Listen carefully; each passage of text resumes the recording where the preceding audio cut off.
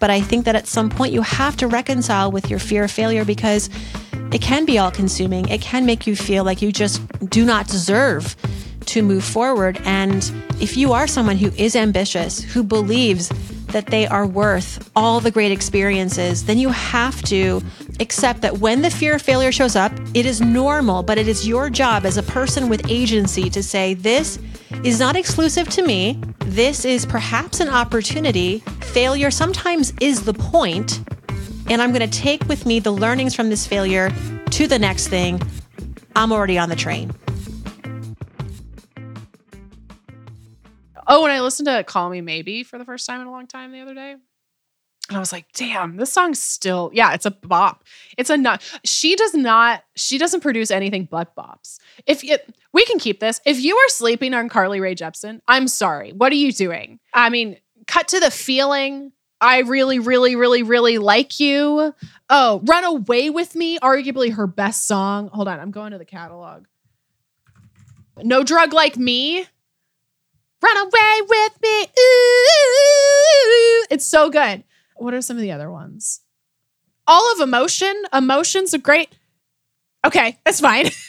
Kristen's just like, you have 12 minutes before your next call. And I'm like, before I introduce Farnoosh, we're going to talk about Carly Rae Jepsen. Oh, Boy Problems. It never charted. It was a great song.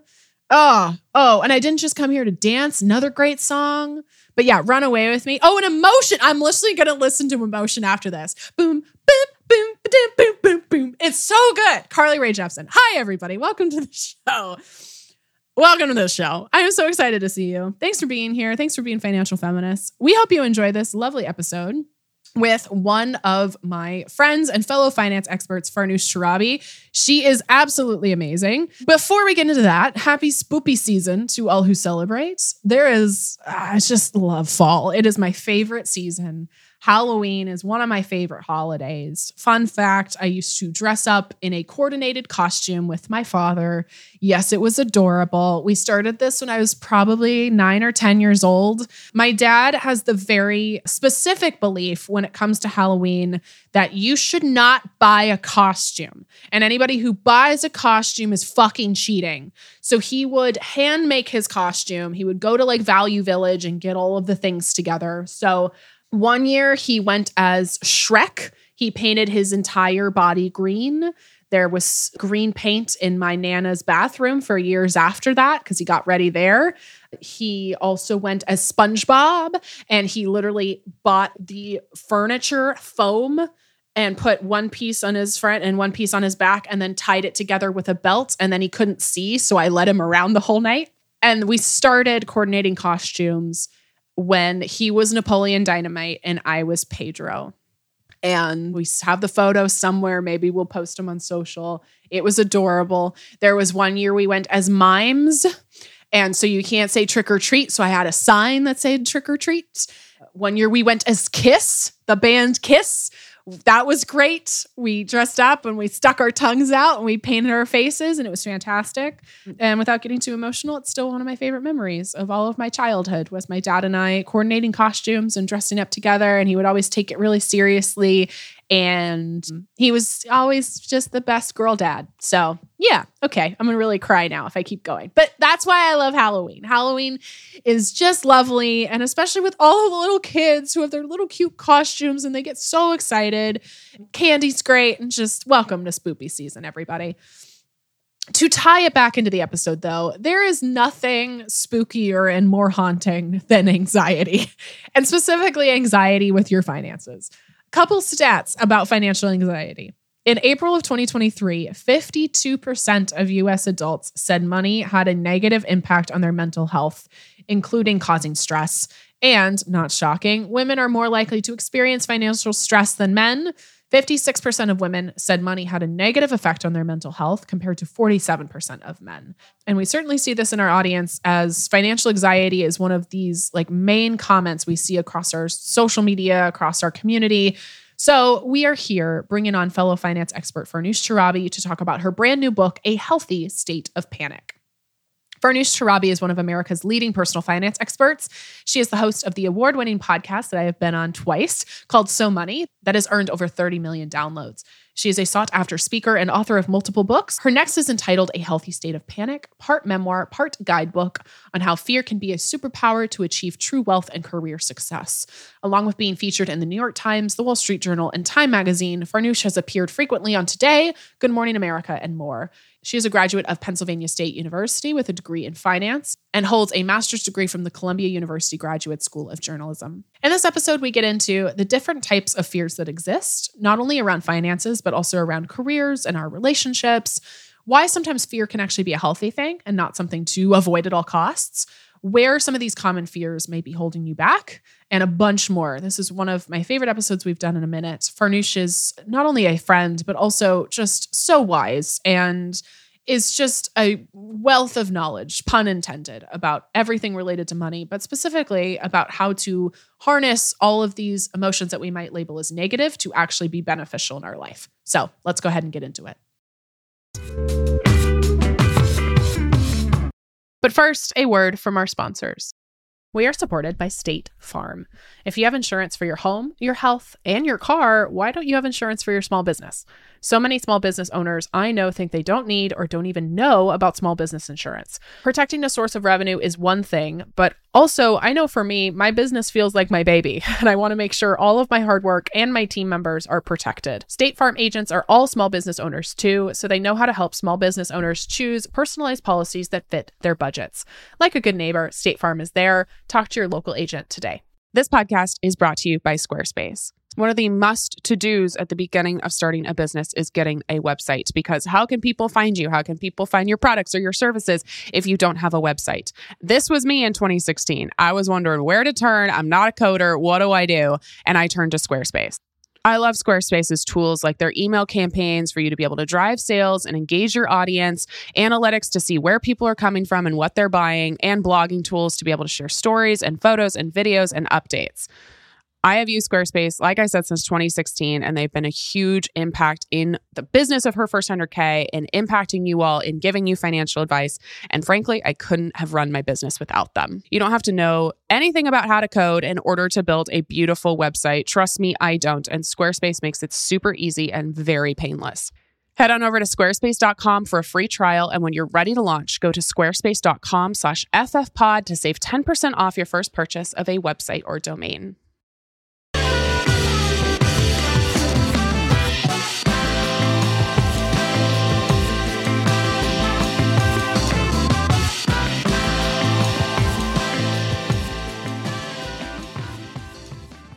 I don't know if I've seen you in pink. You look very Barbie today. My backdrop is so dark and gloomy that I was like, I need to wear something bright. Otherwise, it's going to be very sad. It looks good on you. Were you the person who was very anti-pink? Because that was me for a long time. I was very anti-pink.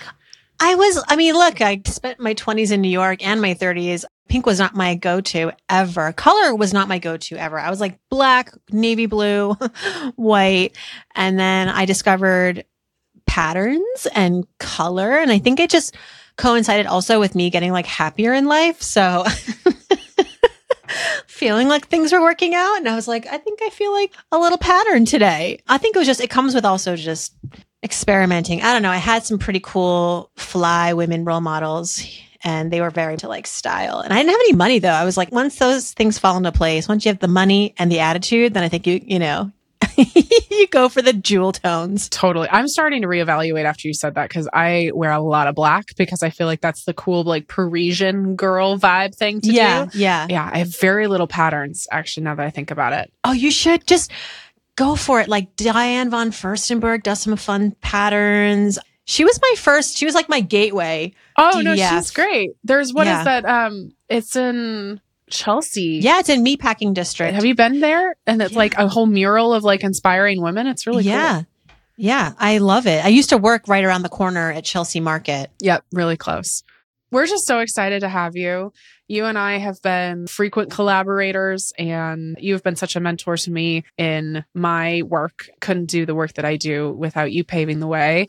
I would love to ask you a question that I ask all of our finance experts who come on the show, which is, what is your first money memory? What is the first time you remember thinking about money?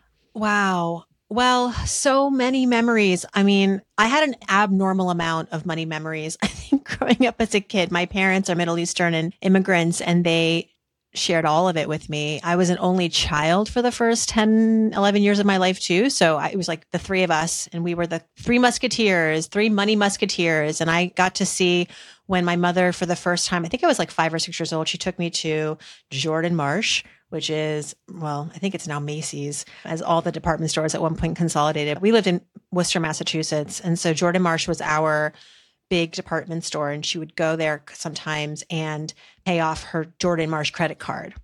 And I was like, why are we at this counter for what seems like forever? Why, this is before you could pay your bills online. And I guess we weren't affording any stamps back then. So we would just go to Jordan Marsh and pay off the statement. And she'd explain to me that, this is because we bought, back to school clothes or whatever. And now I'm paying the bill. And then there was the layoff counter at TJ Maxx. So with my mom, it was a lot of memories of shopping and paying off debt, but always paying off the debt. That was important. And I got to witness that, and she explained it to me. I think just also the memories of growing up in Worcester, Massachusetts, which then and still is a very working class city in America, really hard workers in Worcester, and diversity. And I remember going to school with kids who didn't have much, and it showed in the clothing that they wore and the lunches that they were eating. And I'm so grateful for all of those experiences. That's why I've chosen to live in the city, for example, for as long as I did with my kids. I wanted them to at least see that everybody lives differently. Even in the suburbs, I chose it specifically because of all the suburbs I could have lived in New Jersey, it has probably the highest diversity ratio. So economic, social, political, all of it. I think that for me was a gift. And maybe my parents wouldn't have chosen Worcester readily, but it was where we landed. And I don't know if I would have the appreciation that I do today and the empathy that I have today if it wasn't for those early days in Worcester. Well, and what you mentioned that I want to explore more is, I know from your story that your family immigrated to the US from Iran in the 1970s. So how does your experience immigrating affect how they taught you about money, what they taught you about money, and just your general experience of money management coming into a completely different country in a different world? Yeah.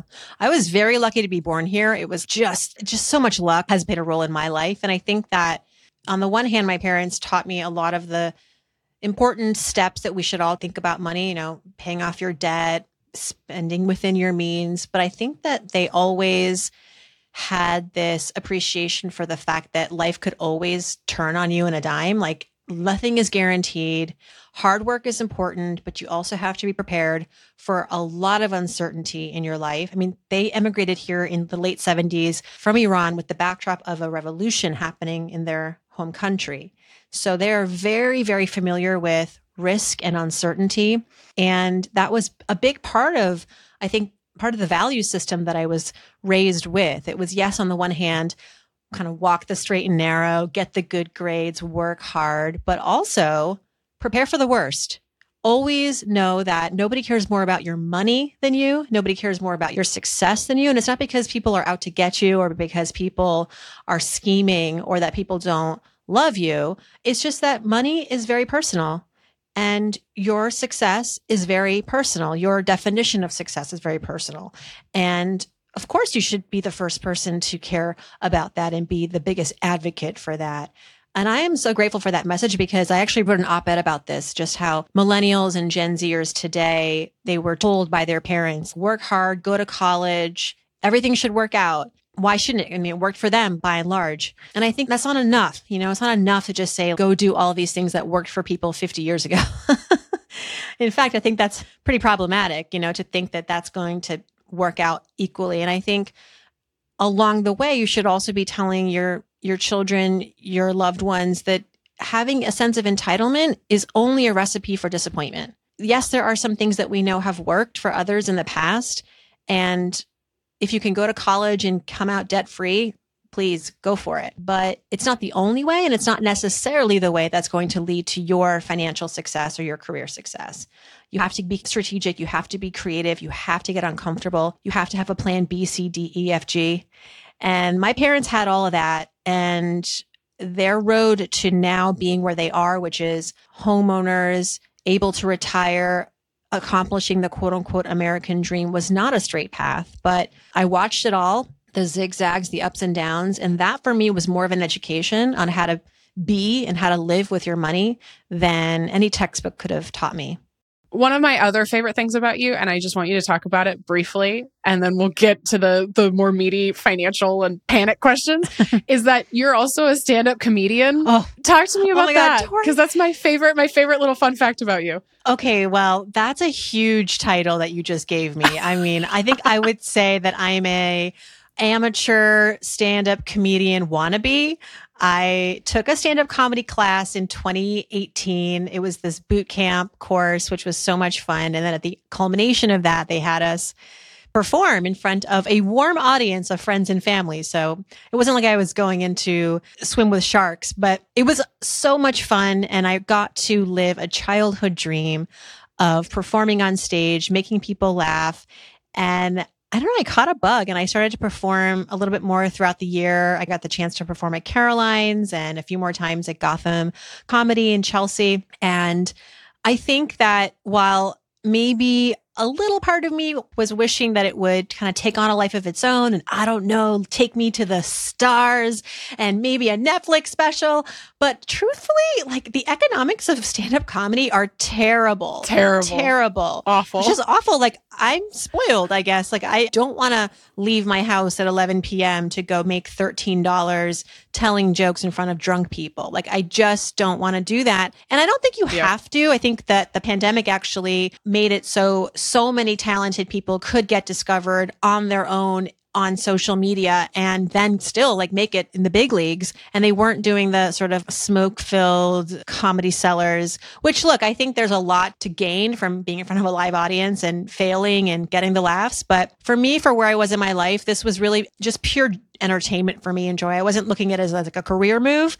But I will say that when I posted and this is probably a longer answer than that you were going for, but I'm going to tie a bow on this story, which will relate to the next thing, which we'll talk about, which is the book. But I posted one of my clips on social media from, I think it was Caroline's or one of the events. My stand-up material is very much what is in the book, where I talk about growing up the daughter of immigrants and the irony of my parents being these risk takers and then coming here and then letting me do absolutely nothing. Like their recipe for success was stay home. That was a lot of my act, but a lot of my truth. And a literary agent reached out and said, do you have more of this material? It's so funny. And I said, yeah, sure. But do you mean like written down? You know, because I just thought, well, I lived this, so the material is abundant. And she said, yeah, please start writing if you want. I would love to look at your stories and see where maybe we could take this professionally in terms of a book. And so those stories I began to write about late 2018, all during the pandemic as well. And now there's a book called A Healthy State of Panic, which is the culmination of not just those comedy stories, those comedic stories, but really the 43 plus years I've lived walking this planet and experiencing fear and somehow still being okay. And I think that's what I want to talk about in the book, which is that you can be afraid and still really successful. You can be fearful and fulfilled, scared and smart. Both can live in harmony. You just made the transition I was going to make. I love this example of stand-up comedy because it feels so terrifying. I have also thought about dabbling in stand-up. I've written jokes in my head, You'd be good at it. And then I think about it. You know, I have a background in theater. A lot of our friends do. A lot of like finance experts, we have backgrounds in theater and performance. Yeah. And I've thought about doing it, but it's so scary, right? It's this idea of very vulnerably getting up in front of people on a stage, which is scary for most people, period. But then talking about typically your own experience and your own experience in a way that tries to make people laugh. And to your point, your audience is drunk people and people who have literally come to just heckle you. And so one of the recurring themes of this podcast recently has been this fear of failure that holds women back from so many things. And not only the big things, you know, developing your career or potentially meeting somebody that you're going to spend the rest of your life with, like this deep fear of failure in regards to these big milestones. But I think also this fear of failure allows us to unfortunately miss out on so many beautiful opportunities of a life well lived. So talk to me a bit about your research and what you discovered linking this fear of failure, this fear of, you know, messing up or this, again, state of panic that a lot of women feel and how that equates to either their happiness, their careers, etc. Yeah, the fear of failure is central to the book. I talk about many different types of fears in the book. The fear of failure is a big one. I also talk about the fear of uncertainty, the fear of rejection, FOMO, but the fear of failure was my longest chapter because I've experienced many of them myself and I had a lot of stories to tell. But I think the wisdom in the fear of failure is multi-parts. One is that I find that when we fear failure, maybe it's a nudge to tell us that our standards for success are totally out of whack. That we fear failure because we'll probably fail, but what we really need to sit with is why? Why does this feel unattainable to us? And maybe it's because it's not the sort of success that we really, really want, but it's the success that we've been told we should strive for. So an example of this is when I was in my 20s working at a magazine, Money magazine, and I had a great experience there for the most part, but there was one day when I almost got fired. And it was over a silly mistake I printed in the magazine. You can read it all about it in the book, but essentially was pulled aside and said, if you make another mistake, we're going to have to take your badge and that's it. And I was 23 years old. I had a master's in journalism from Columbia, an Ivy League. Are you telling me that I'm going to get fired over this one fact issue? And it wasn't the sort of like mistake that I told everybody that they should invest in crypto or something. It was like I defined dollar stores incorrectly. I said dollar stores are where you can go and everything's $1. And then my editor realized after the fact, after it was printed, after it was sitting in all of the dentist's office around the country, that no, not all dollar stores sell things for just $1. Sometimes it's $2. Sometimes it's $5.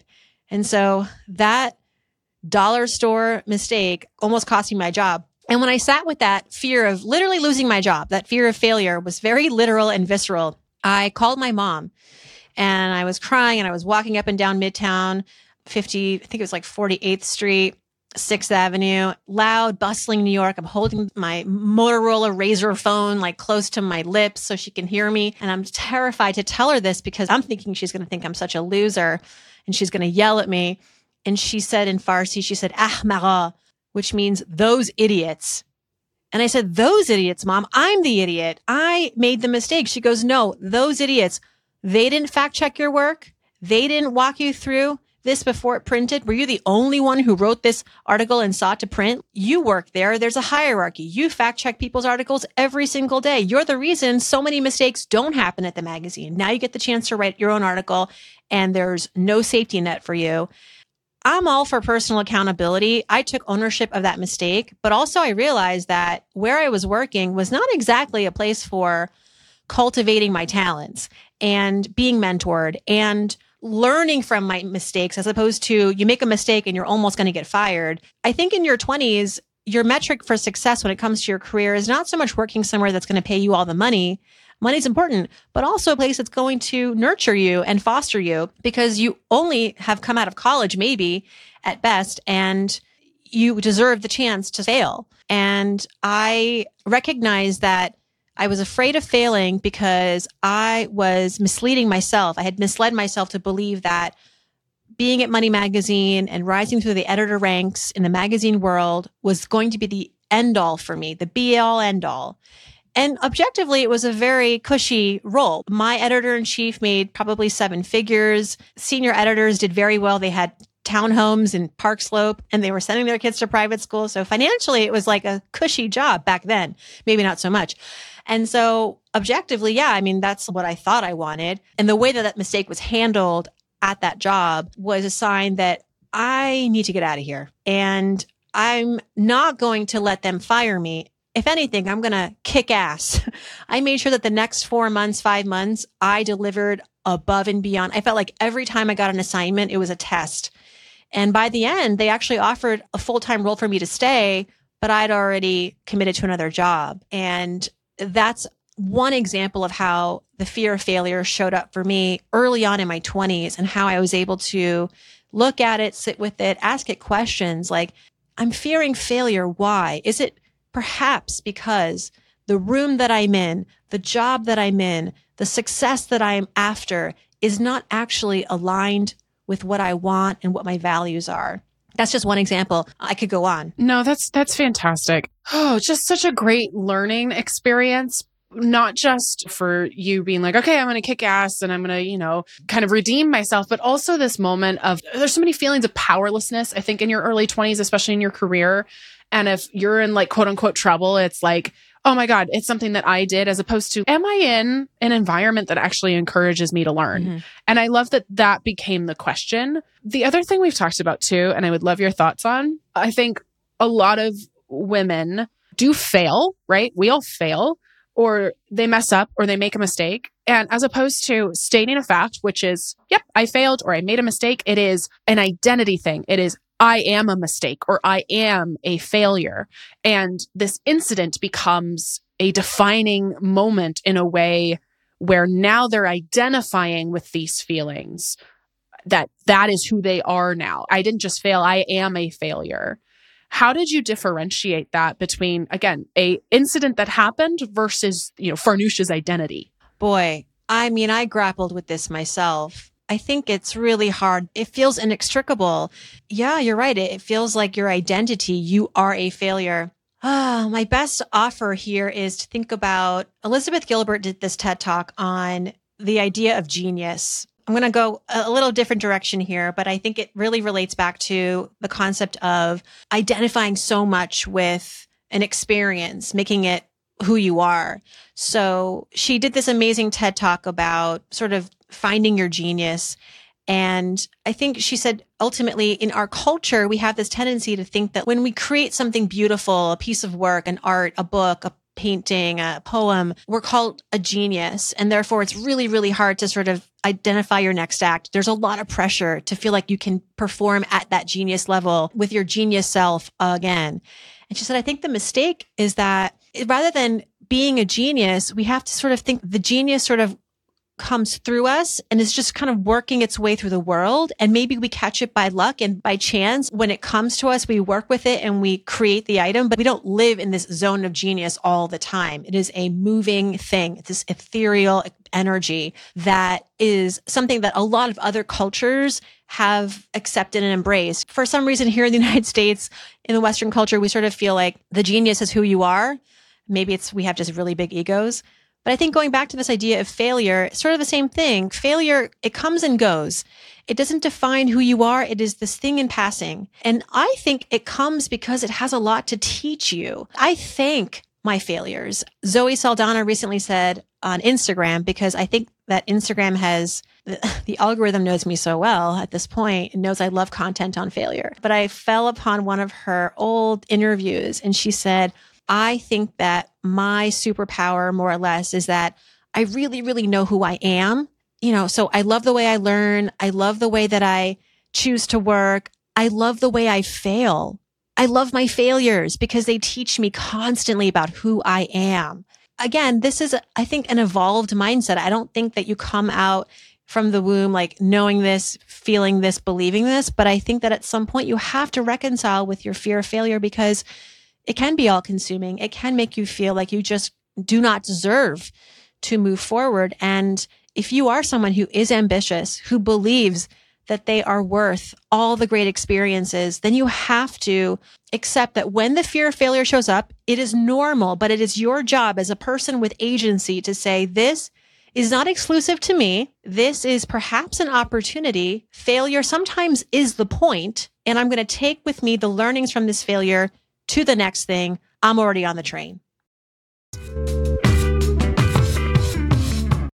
This podcast is brought to you by Squarespace. The first investment we ever made in her first 100K was signing up for a Squarespace account way back in 2016.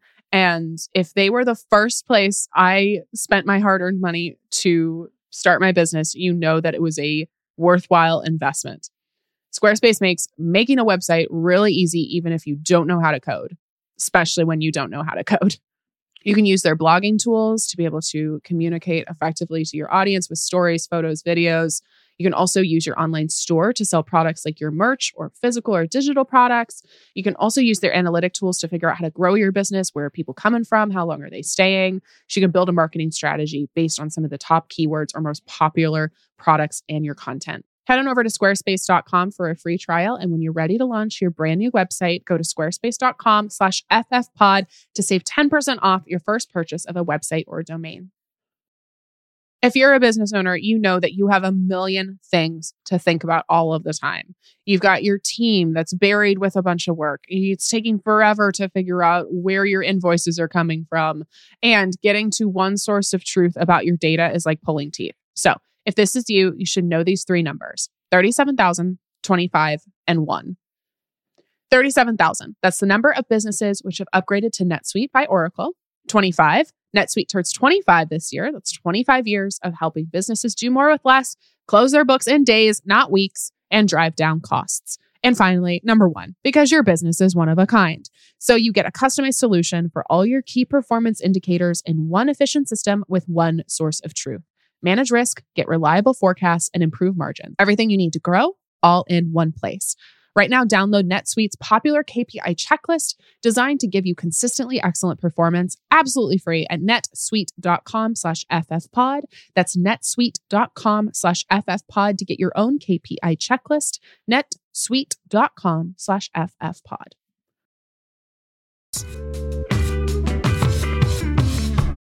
That is so wise. I love Liz Gilbert too. I love everything out of that woman's mouth. And yeah, that TED Talk is so incredible.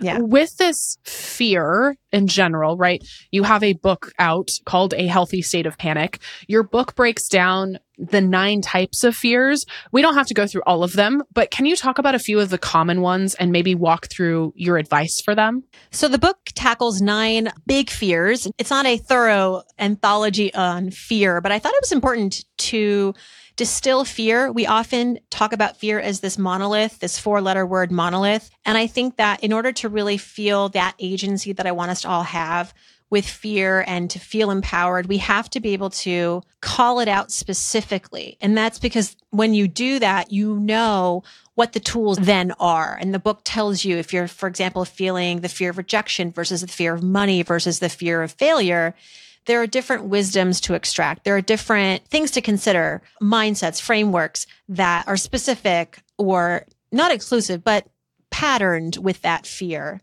As I say, a lot of these fears, like they buddy up sometimes. Sometimes you're not exclusively feeling the fear of failure. Sometimes it's failure and rejection and money. Sometimes it's this beautiful cocktail. But I wanted to identify them specifically, the ones at least I have definitely experienced that I think to some extent are universal. And the way I designed it in the book is to start with the ones that we tend to experience earlier in life.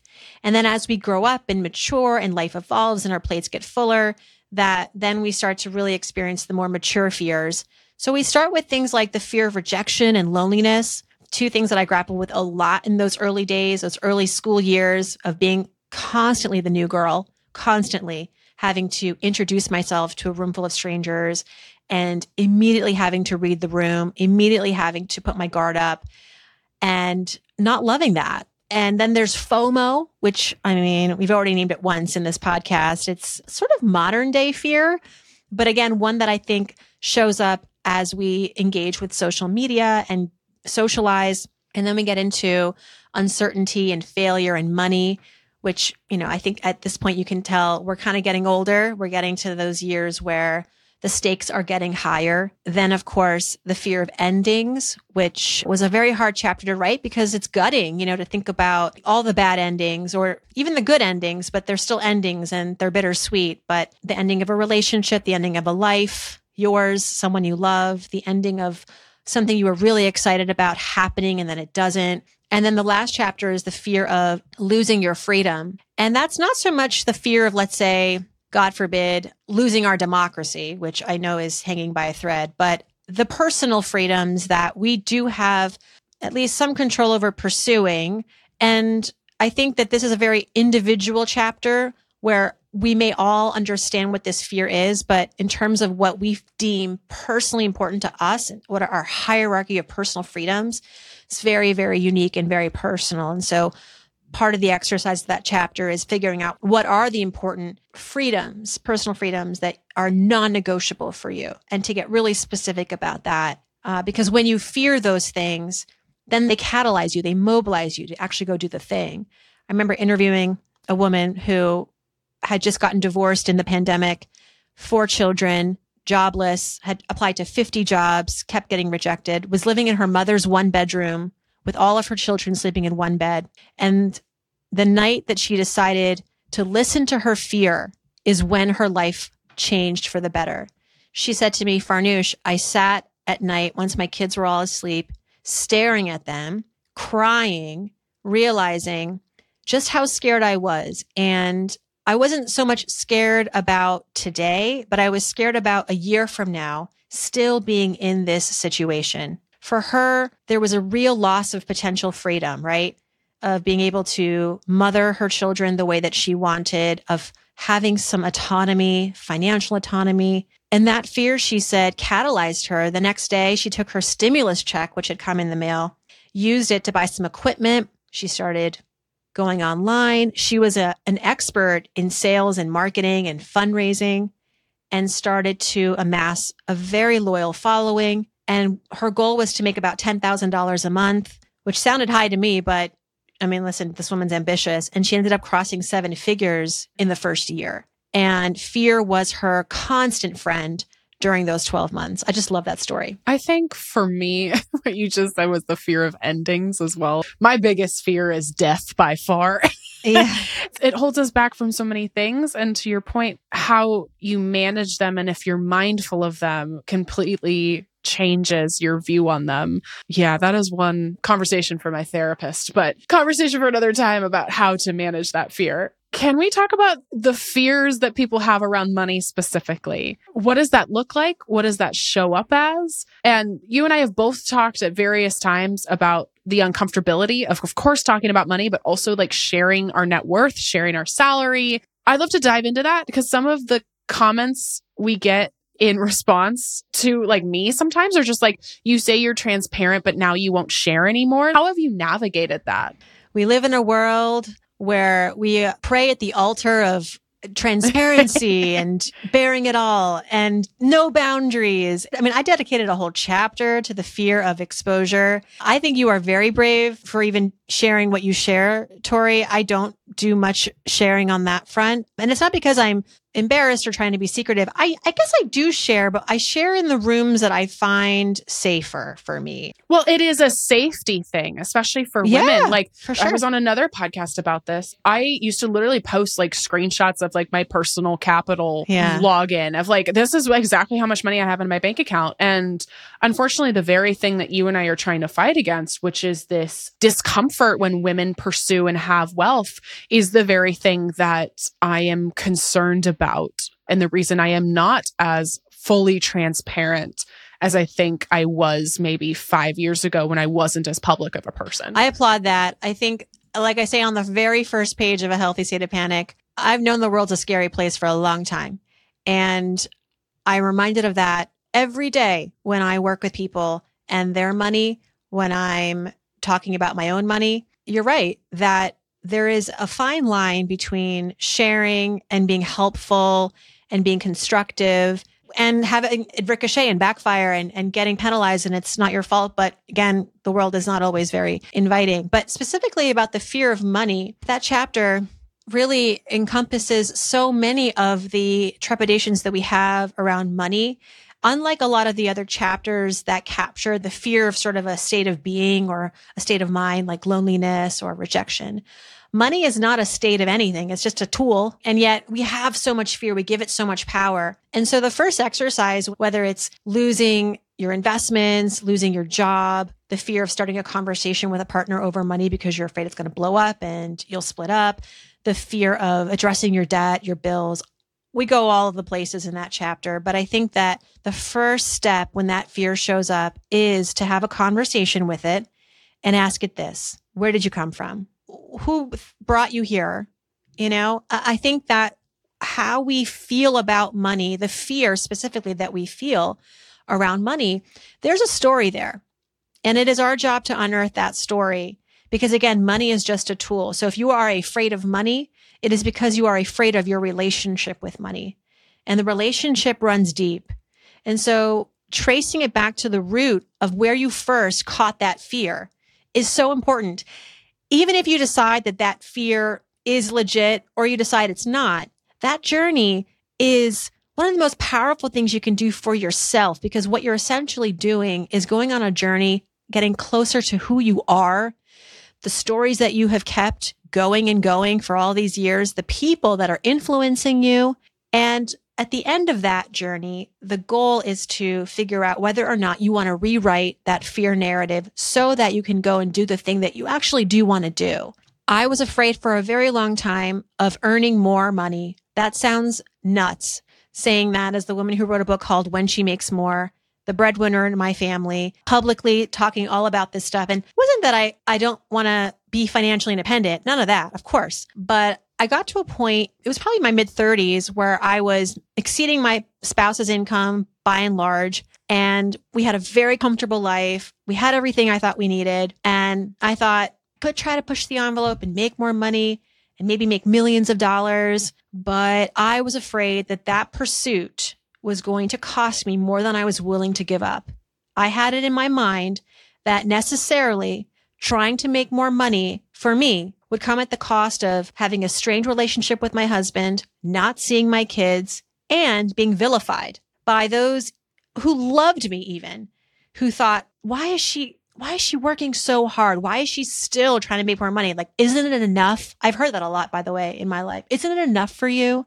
Isn't it enough? Which, by the way, I don't mean to stop you. We never ask men. Like, no, we never ask men that question. I know. Nobody goes to Elon Musk. I mean, you and me, maybe, but like the vast majority of people are not going to Elon Musk and being like, when is it enough? You know, when will it be enough? No. If anything, they go, what's next for you?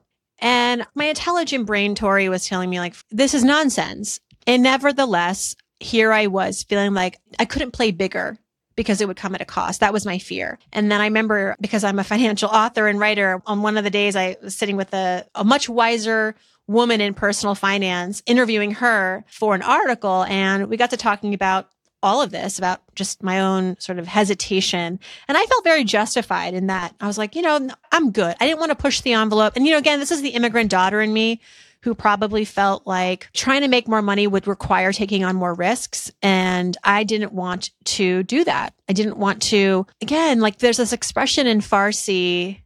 I don't know if it translates that much. I think it probably does translate in English well, and it would make sense in our culture, but it's just essentially like, just sit where you are. Bishin sarjat, sit where you are, know your place, like don't push your luck. Anyway, all that's going through my mind. And she said, why, this woman, Barbara Hewson, whom I was interviewing, she said, what's wrong with trying to make more money? And I went through my laundry list and she's like, well, don't you want power? And I said, no.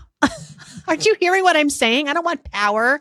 That's disgusting. I didn't say disgusting, but I felt it. And she's like, let's unpack this. And meanwhile, I'm a 30-something-year-old financial expert. I should know better, but it's like the therapist, right, has her own host of problems. And I was like, no, I just think it's not really what I'm after. I don't want power. She goes, because you're thinking of a certain flavor of power that has been depicted in the media as undesirable for most, especially women, because it's just not the power to conquer. Power is like the guy in the tower who's controlling people from above, selling snake oil, or it's the conqueror. It's the Putins of the world. And I said, yeah, well, that's power, right? And she goes, no, Farnoosh, power is also the power to uplift, the power to bring people together, the power to support, the power to heal. I said, oh yeah, those other powers. Yeah, touche. So I realized, okay, I do want that. And I think that that's more my speed. And yet I still had this fear that if I tried to achieve that,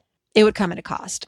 And so, like always, the fear, when it shows up, whether it's of money or something else, it's usually trying to ask you this question, which is, what are you trying to protect?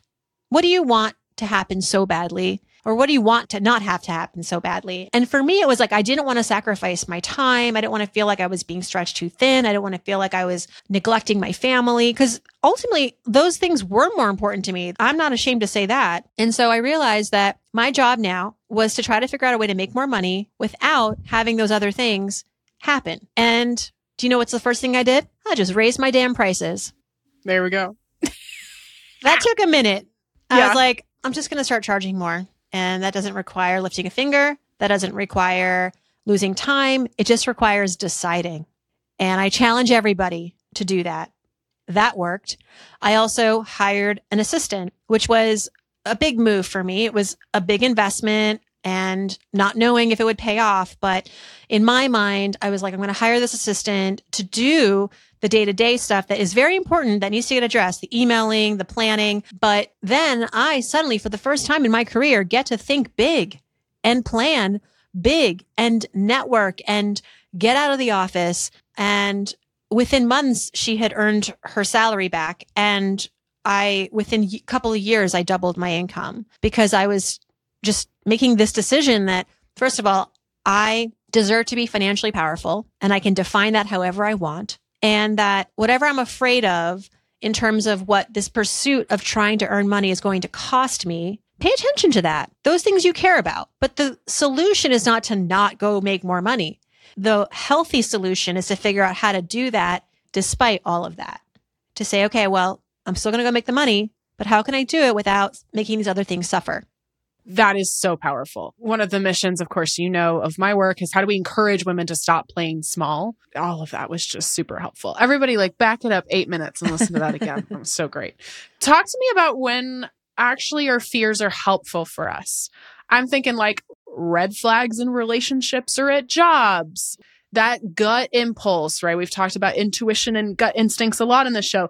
So we're talking about all of these fears as unuseful things. When is fear actually useful? So many times, red flags. I love me a red flag. Red flags have allowed me to spot who to fire, who to not be in a relationship with. I think also when you get that tingly feeling in a crowd, when someone asks you, where are you from? That's all about in the fear of rejection. I think that's a loaded question. And what that fear is asking you to do is read the room. Gosh, so many times. I mean, I even think with the fear of money, when that's showing up, it's an opportunity to learn more about yourself and what you care about, as I talked about in my example. But yeah, gosh, red flags have saved me so many dollars and time and energy. I think people tell you exactly who they are if you're just willing to listen. And it's not to say that when a red flag or what do they call it in the dating world? A yellow flag, a brown flag? Honestly, I'm trying to remember now too. Oh my gosh. Why can't I remember? Isn't it her? Oh, Kristen's going to come in. Thank you, Kristen. Beige flag. Beige. Yeah, okay. Okay. I knew what it was, and then you said brown, and then in my head, all I could think of was brown flag. And I was like, wait, that's not right. I knew it was a muted color, not like a hot pink. Yeah, taupe, mauve. Totally. So my point was people will just tell you who they are. I remember being on a first date and the guy was sweet, funny. I knew he was a little out there for me, but I was in a phase where my one girlfriend was like, you just need to go on some dates. You can't just stay home. Even if you know it's not going to work out, just go and have the experience. And before the bread basket came, he's like, so how much you weigh? Oh my, what? And I was like, I'm sorry, what? How much do I weigh? I was like, I am definitely paying for this dinner. You're like, I'm about to lose 200 pounds of your dead weight. So bye. Right. Wow. Oh my God. I wish I had that one-liner. Instead, I think I just gasped and excused myself to go into the bathroom. Oh, I have that one-liner, Farnoosh, because enough men have called me fat on the internet. Jesus Christ. That's how I have it, which is a whole other conversation. That's so fucked. I'm so sorry. I don't know what even prompted it. I don't even know how we got there. We had just literally sat down. And anyway, so no more on that guy. But I think we have a lot of experiences with, now you're dating and I was dating back then. And it's just I was so afraid of talking about myself on dates, which would have been construed as talking myself up, because it's not expected for a woman, a 20-something, to have financial stability and can pay for her own dinner. By the way, I pay a mortgage and I have an awesome job. And I remember dating advice I would get from my colleagues at work, men, of course. They'd say, oh, maybe you don't tell them you own your own apartment on the first date.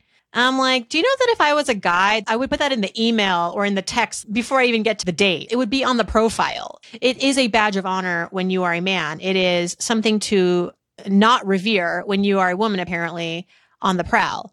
And I was just so tired of it that ultimately I got really okay with never getting in a long-term relationship. I was like, you know what? If this is my pool of bachelors, then I like me.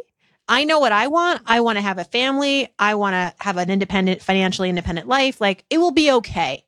And you know what's so funny? As soon as I sort of reconciled with that fear of potentially always being alone, I met my husband. And I don't think it's a coincidence. I think that when I decided that I wasn't going to settle and that I would be perfectly fine with never getting married, I walked into dates a totally different person.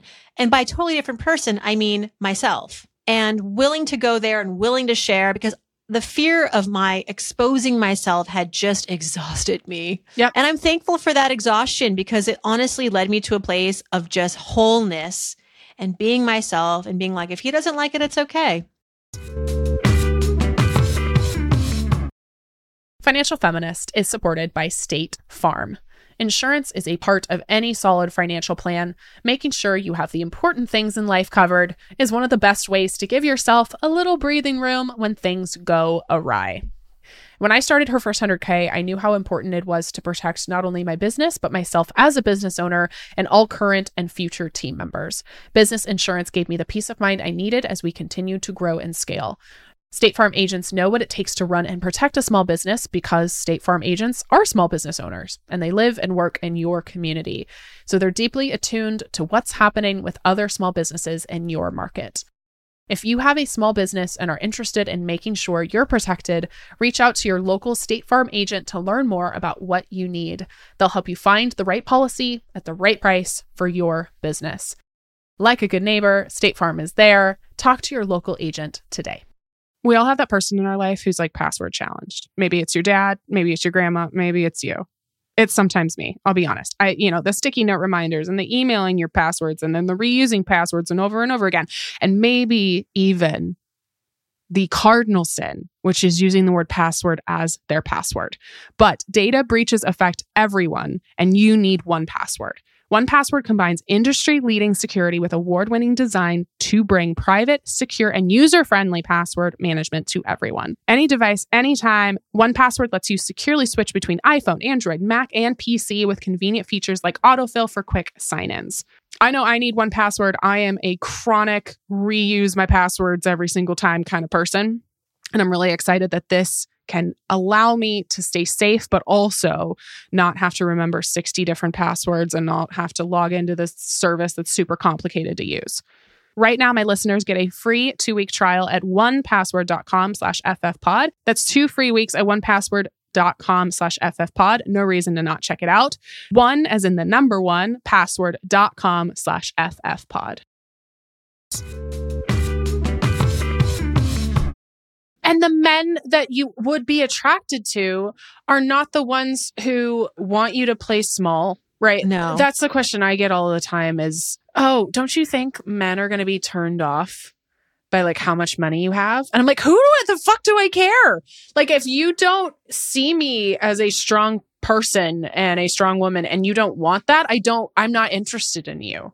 And yeah, it's going to make dating harder, 100%. Or more special, because you're not for everyone. Yeah. And right. Thank you. I mean, the thing is, when I was afraid of exposing my truth, my financial truth, my ambitions, I thought I was playing it right, but I was ultimately not getting any closer to the person that I needed to be with. I just thought I was weeding out everybody, but maybe there was a guy, at some point who would have been okay with it. And I just didn't assume he would be, because I was given a lot of bad advice. Every aspect of showing up big in spaces, whether that's dating, your career, just for yourself, it feels so uncomfortable because we've been told our entire lives, placate others, form to fit around the situation, do everything you have to do to be accommodating, as opposed to do what feels right for you, set your own boundaries, show up in spaces and play really big. And so of course that feels scary and fearful and uncomfortable because you've been told your entire life to not do it. Actively told, even by people who care about you. Like, I love my parents, but I live a very different life than they want me to lead.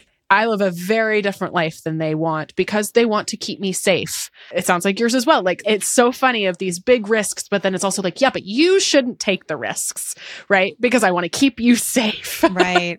They want to protect us. Yeah, the irony. It makes for great stand-up comedy material, let me tell you. I encourage you. That's actually really good for me to know. I was going to say, family trauma, great. Some stand-up comedy 101, how one of the best teachers I had, he said, just make it ironic, tell the irony, and he's actually the one that helped me come up with that joke, which was like, my parents moved here, traveled 6,000 miles, risked everything to take no chances. Yeah. And he's like, yeah, that's funny because it's not what you would expect. Right. Did all of these things. And then, it's play small. And yet it's every immigrant. Right. Right. They've used up all their risk tickets. They have no more risk tickets left. So if I'm listening to this episode and I have something like a diagnosed anxiety disorder or something where my sense of anxiety or fear is more out of my control, I'm probably listening to this and I'm like, that's nice. That's fine. But like, that doesn't seem applicable to me. Did any of your research cover how to distinguish these fears that do feel more mindset versus maybe the ones that are actually diagnosable versus even to take it one step further, the things, again, we're talking about the society kind of expectation of playing small. I see this almost as three different things, which is one, your own bullshit that you can control, two, the things that are still your own shit, but outside of your control. And then three, all of the like systemic shit you can't control at all. I did not write this book for those of us necessarily who feel completely out of control and have probably a diagnosable disorder. I think that it's important for all of us, if we feel any degree of fear and it's holding us back and there's no breakthrough for us, that we do seek help. And this is not meant to be a solo journey by any stretch. I think for those of us who feel the external factors, that everything feels existential, absolutely should work with a professional and absolutely should know that they're not alone, that you can get help. Because a lot of what I lay out in the book, the work, Tori, is, having self-awareness. The work is knowing that you have resources that you can utilize. And by resources, I mean not just money, but your talent, your life experiences that are informing you, and your maturity, your agency, your network, your community. All of that are rich resources, which when we are afraid of anything can be utilized. But if you are somebody who can't accept that yet, or doesn't see that, or doesn't trust that, then I think that before you read my book, you really want to work with a professional. Yeah, I really appreciate you saying that. It is something that I like to couch all of my work with, which is this is super helpful. Also, I'm not a therapist. You have to couple this work with deeper work typically as well. No, yeah.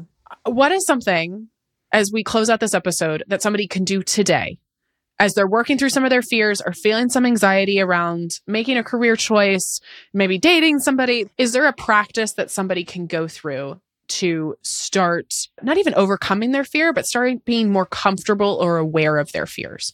Yes.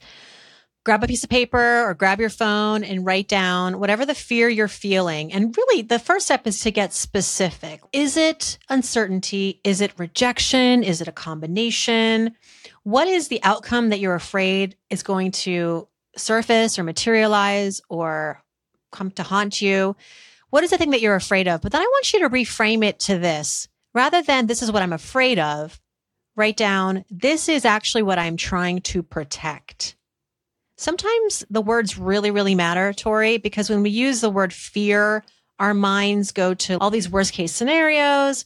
But when we say protect, which is ultimately what fear is, it's a stimulant. It's a natural, abundant resource flowing through our veins that is there to protect us from danger. But danger means different things, right? Especially in an evolved world that we're in. It used to mean literal danger of like woolly mammoths during the Stone Age. But now it's a string of bad dates or a hostile relationship or a hostile work environment. Or getting canceled by the internet. I mean, who isn't terrified of that? Truly, that is the biggest fear I have other than death and eels right now. Is just the internet feels so scary. But quick sidebar on that. We were talking about this with some friends the other day. It's like, has anyone truly ever really been canceled? Well, I have also had this conversation with friends. Even the people who deserve cancellation. I'm like, Louis C.K. won a Grammy 2 years ago. Exactly. Exactly. All these people that they had to like disconnect from the internet for, 6 months. They're back. they've got shows, they've got brand deals, they've got millions of followers again. So it's like we tend to forget very, very quickly. I just want to point that out. But I think the first step is to identify specifically what the fear is, rewrite that to identify what it is that you want to protect. And I guarantee you that exercise alone will make you maybe love yourself a little bit more, remember who you are, and feel more empowered to go do the thing anyway. But now you know what you want to protect. It feels more tangible to you than just this sort of existential fear. But like, no, I want to protect, for example, my savings account. I want to protect my relationship with my best friend. I want to protect my relationship with my mom. And so let that lead you to go and do the thing. But now you're being led in a way that is led by your heart and your soul and your ambitions, as opposed to what you thought it was being led by, which was fear, which can feel very stifling. That's incredibly helpful. I'll be doing some journaling tonight. So I'll let you know how that goes. Farnoosh, thank you for your time. Thank you for your work. Thank you for your friendship. Where can people find more about you? Well, you can learn more about the book at ahealthystateofpanic.com. You can check me out on So Money, my thrice a week podcast. That's a word that the New York Times used. So I don't use that word a lot, but it's a 3 times a week podcast. So thrice weekly. Thrice weekly. Sounds fancier than it is. And Instagram. I'm not the TikTok star that you are. I've tried. I will say it's a beast of its own making. It's crazy. It's hard, but it's okay. I like Instagram a lot. I'm having fun there. So let's hang out. Cool. Thank you for being here. Thank you again to Farnoosh for joining us. You can check out her book, A Healthy State of Panic, at your favorite bookstore. You can also subscribe to So Money, her award-winning money podcast, wherever you're listening right now. Thank you for being here, Financial Feminist. I hope you have a great rest of your week, and we'll talk to you soon. Thank you for listening to Financial Feminist, a Her First 100K podcast. Financial Feminist is hosted by me, Tori Dunlap, produced by Kristen Fields, associate producer Tamisha Grant, marketing and administration by Karina Patel, Sophia Cohen, Khalil Dumas, Elizabeth McCumber, Beth Bowen, Amanda LaFew, Masha Bachmikieva, Kaylin Sprinkle, Samaya Molacarrillo, and Harvey Carlson. Research by Ariel Johnson, audio engineering by Alyssa Medcalf, promotional graphics by Mary Stratton, photography by Sarah Wolf, and theme music by Jonah Cohen Sound. A huge thanks to the entire Her First 100K team and community for supporting the show. For more information about Financial Feminist, Her First 100K, our guests, and episode show notes, visit financialfeministpodcast.com.